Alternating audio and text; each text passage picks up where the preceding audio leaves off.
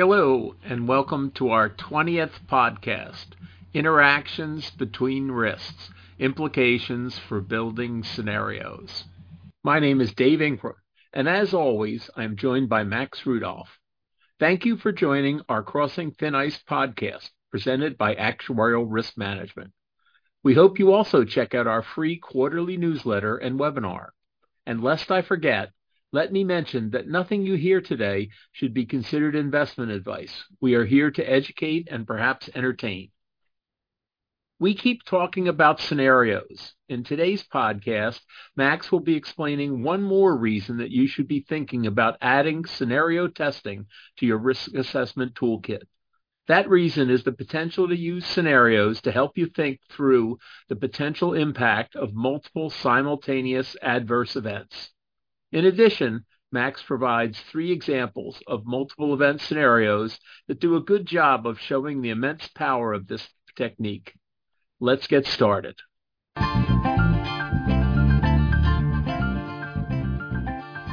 Modelers historically have focused on one assumption at a time. Interest rates, claims, defaults, and expenses are all important, but other risks also play a part in narrative scenarios that describe where the world may be heading. These include environmental, like climate and seismic, technological, for example, artificial intelligence and grid connectivity, geopolitical, like wars and globalization, societal, pandemics, demographics, and economic, for example, volatility or ramifications from chaos within a country. A company also has operational risks that have financial implications. Qualitatively assessing combinations of these risks will lead back to quantitative financial scenarios. Statisticians talk about correlations, and threat multipliers like climate change and war consider interactions between multiple risks. For example, climate change makes fresh water more scarce and thus more valuable. This leads to regional conflicts to control water and other resources, reducing GDP and demand with potentially lower real interest rates or accelerating inflation, higher claims, and lower fertility. The idea is to be creative. What could go wrong, and how would that impact a specific block of business? Statutory accounting assumes that policyholders take advantage of options when it is in their best interest. For example, surrenders are typically the worst case for an insurer, but not always. This is useful information for a company to know. What follows are 3 examples to demonstrate the concept. First, let's review a geopolitical scenario, a Taiwan invasion. Scenarios are meant to be a learning experience to develop tactics, not a prediction. This one is interesting as it highlights geopolitical concerns that cross over into other risk categories. In the narrative scenario, Taiwan is threatened, then invaded by its neighbor China. China is concerned that it could be blockaded from ocean access for purposes of trade or defense. China utilizes cyber warfare along with air and navy. China is demographically challenged and has a high youth unemployment rate. It has allied with countries that can provide their oil needs. Taiwan's allies come to its aid, despite a growing isolationist movement in the United States, but stocks of weapons have been depleted from the war in Ukraine. The battle stalemates after Taiwan's semiconductor industry is destroyed, leaving the country a shell of its former self, and both China and Taiwan in a deep recession. How does that convert into financial assumptions? The initial concern for insurers is the impact on interest rates and yields. Global economic growth would adjust, but initially is likely to fall, with lower earnings and disinflation and potential deflation. Infrastructure would be damaged, including undersea communications and satellites. Naval warships seem especially vulnerable. The Ukraine war has demonstrated how war is a high-stakes game of evolution, with each side continuously reacting to tactical changes by opponents. How will this impact sales and renewals as pricing becomes volatile? How will the economy adjust to a lack of microchips? Each insurer will be unique. Some things to watch out for include, do you have concentrated positions in certain asset classes, regional exposures, similar maturity dates or liquidity concerns? Is the continental U.S. at risk of a direct attack? Next up is a financial scenario about low interest rates. The narrative scenario is in early 2022, the Fed had driven interest rates very low, but their own stress test did not consider what would happen if they returned to typical levels. Silicon Valley Bank, SVB, was susceptible to this scenario due to a combination of deposits above FDIC limits and a recent influx of funds and investments made during this period of low rates, but did little to mitigate the risk. Be sure to learn from the lesson of the banks. What assumptions are being modeled based on historical data rather than specific options granted to customers, in this case, surrender? Don't count on a bailout. Regarding the financial assumptions, regulatory life insurance rules require dynamic lapse assumptions interacting with interest rate changes. For all insurers, one stress test should always be to assume no diversification benefit, so 100% correlation. Another would look at developing assumptions from first principles to see if something that's always been done this way should be updated due to the current environment. What should you watch out for? SVB and other California banks had the unique circumstances that funding for venture capital type firms had been plentiful during the period of low interest rates. Banks were eager to put the money to work, but ignored the unique risks they had accepted, namely that deposits could be withdrawn at any time without penalty, and that corporations had left large amounts on deposit, well beyond the guarantees set by the FDIC. Each situation is unique, and cookie-cutter solutions should be viewed with skepticism. Our last scenario looks at climate change and the implications for infrastructure. Infrastructure developed during a period of globalization is very susceptible when the process is unwound and conflicts replace open trade borders. Risk increases. A warmer planet drives extreme weather events that damage infrastructure and adaptation requirements. For example, to keep out higher sea levels. And these build new infrastructure. Demographic reductions in fertility and migration concentrates the price on fewer taxpayers.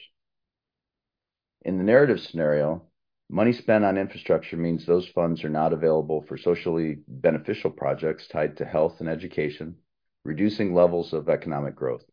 Socioeconomic inequality and food insecurity become strained, leading to disinflation and stress claims.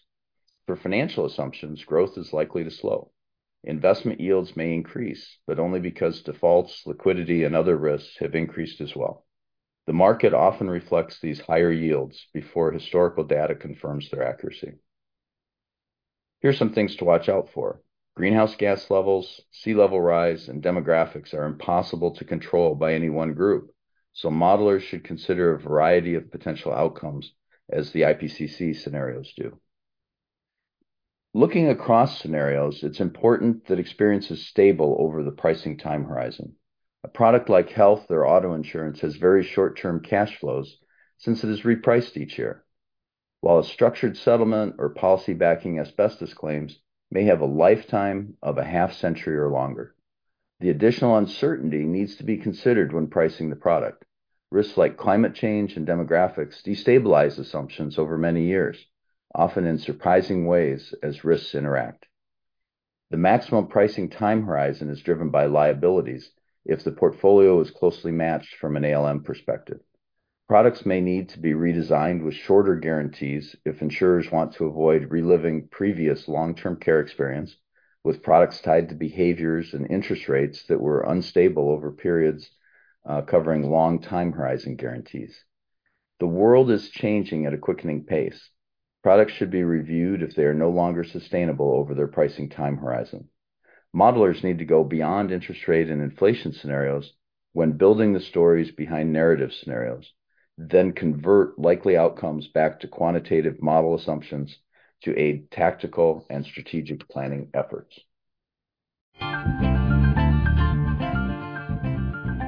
Before we move on to part 2 of today's podcast, we want to tell you about ARM's ERM Advisory Services. Our ERM Advisory team, led by Max Rudolph and myself, Dave Ingram, are available to provide a wide range of support to your enterprise risk management program.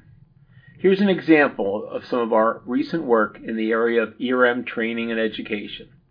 The new Strategies and Risk Solutions for Executives series of newsletters, webcasts, and podcasts that you are listening to right now is our latest offering.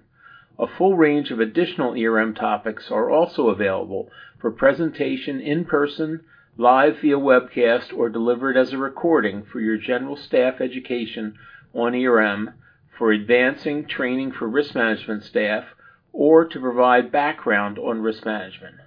For example, we have offered a general webinar for board members and executives to provide them with an overview of ERM, as well as a deeper dive into the current risk concerns and risk management practices in the insurance industry. We are now working with several companies to create a bespoke version of these webcasts to allow us to tell their board about ERM with a focus on exactly what they are doing. We're happy to discuss your situation and how we might provide you with the help that you need to move forward, drawn from our decades of experience working with insurer ERM programs. Let's talk about some possible interactions. Let's look at climate change. That leads to an increasing number of events that damage infrastructure. What are some recent drivers of this risk? Well, a couple of events come to mind, Dave. An El Nino event generates exceptional warming and impacts rainfall in either direction, depending on location. The first one I remember was the strong occurrence in 1997, but they happen every 2 to 5 years, and we're entering what is expected to be a strong event here in 2023. The 2016 event was actually the driver behind the Australian wildfires that we all remember. These extreme events destroy infrastructure and create problems going forward. And like I say, every 2 to 5 years, you have another cycle. We've let much of our infrastructure get old, which also increases the risk of damage. But there's also interaction with building codes that have improved and protect future infrastructure. Another recent event I'm monitoring is the eruption of an undersea volcano in Tonga that released sulfur and water vapor into the atmosphere. This blocks sunlight, so reduces the effects of greenhouse gases temporarily, mimicking some of the geoengineering techniques that are being developed. And this result could create a moral hazard. That's the concern that I have with some acting as if the effect is permanent rather than only temporary. It really only lasts a year or two. And this could lead to additional usage of fossil fuels and release of greenhouse gases, which would be a problem.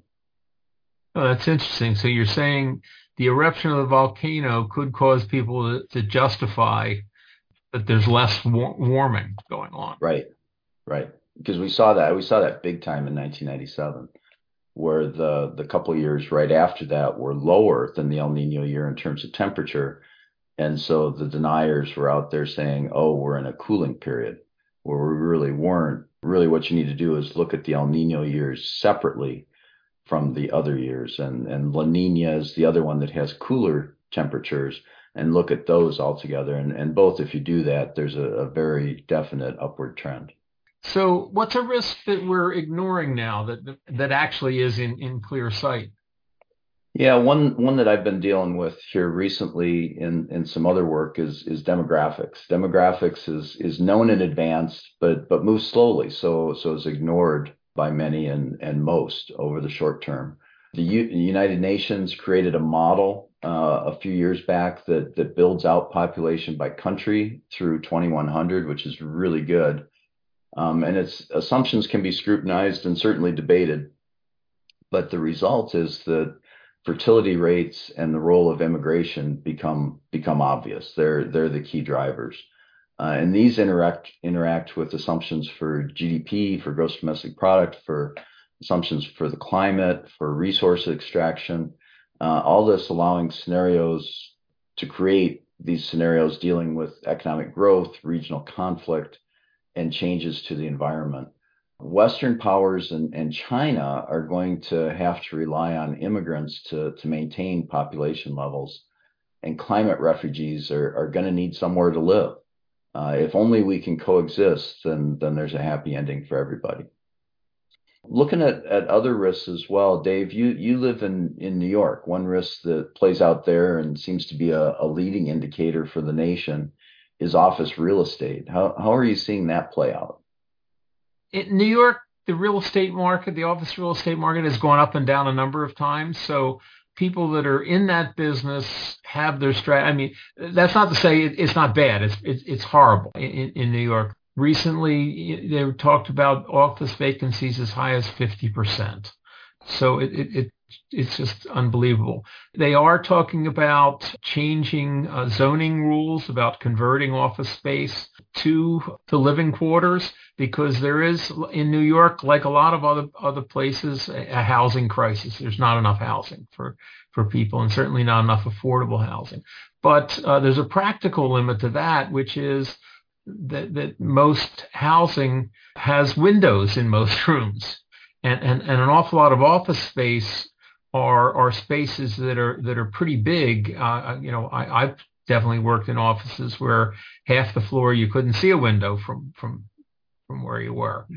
So you're only talking about the smaller buildings that might be converted into living space, although they're talking about possibly converting a good segment of one famous building in New York into living space. And I think that one will be a home run. But and I guess the real problem is with the older medium class of real estate.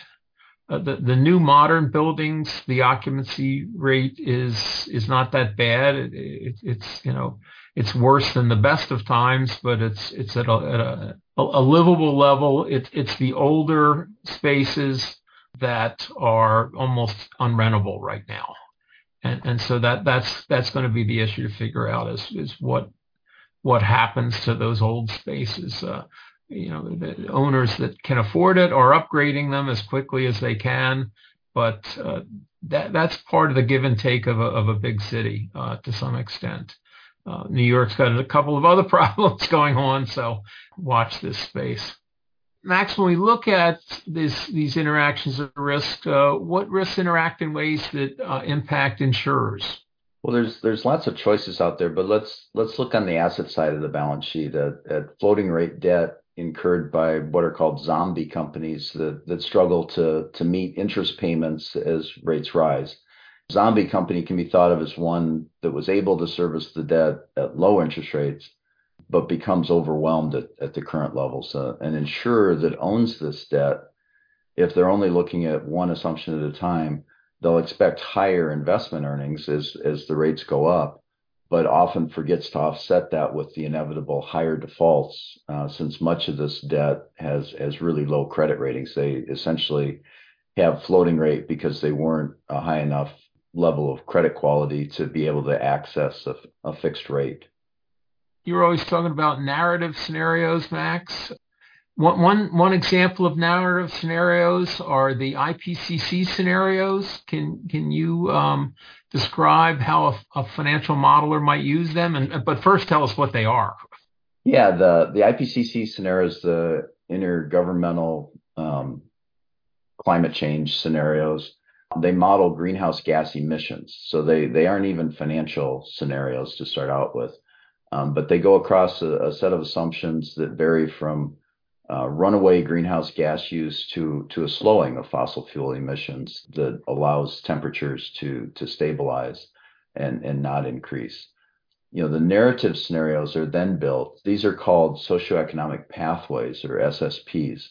And these reverse engineer these results and incorporate things like GDP growth and funding for things like education and healthcare. And then from here, the modeler generally needs to align, their interest rate, equity, claim, and expense assumptions and decide how complex to make the model. For example, under a high emission scenario, I might initially assume a momentum trend for mortality and morbidity claims and higher property claims. But as the model matures, this might get more complex and vary by age and location, with lower interest rates and higher defaults. The key with narrative scenarios is to develop a cohesive and holistic scenario that incorporates interactions between all these assumptions.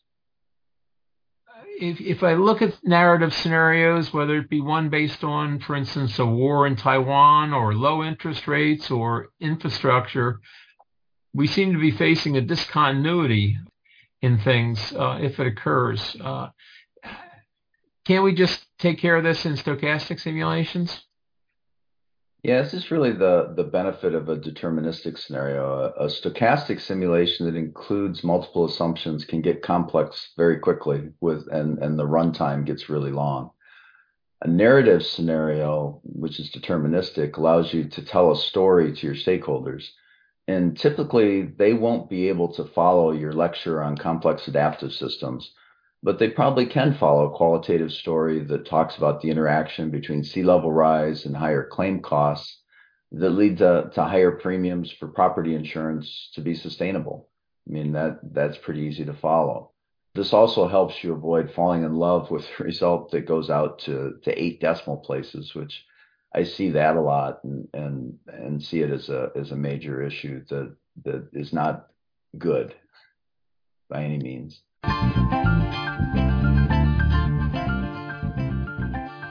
When you're ready to look beyond the thousands of calculations that a stochastic model provides and focus in on getting a few specific answers that can be easily communicated, look to multi-risk narrative scenarios. You can easily see how valuable an exercise this could be from the examples that Max has provided here. We hope that you've enjoyed this episode of Crossing Thin Ice, presented by Actuarial Risk Management. If you found it valuable, please share with others, like, and subscribe.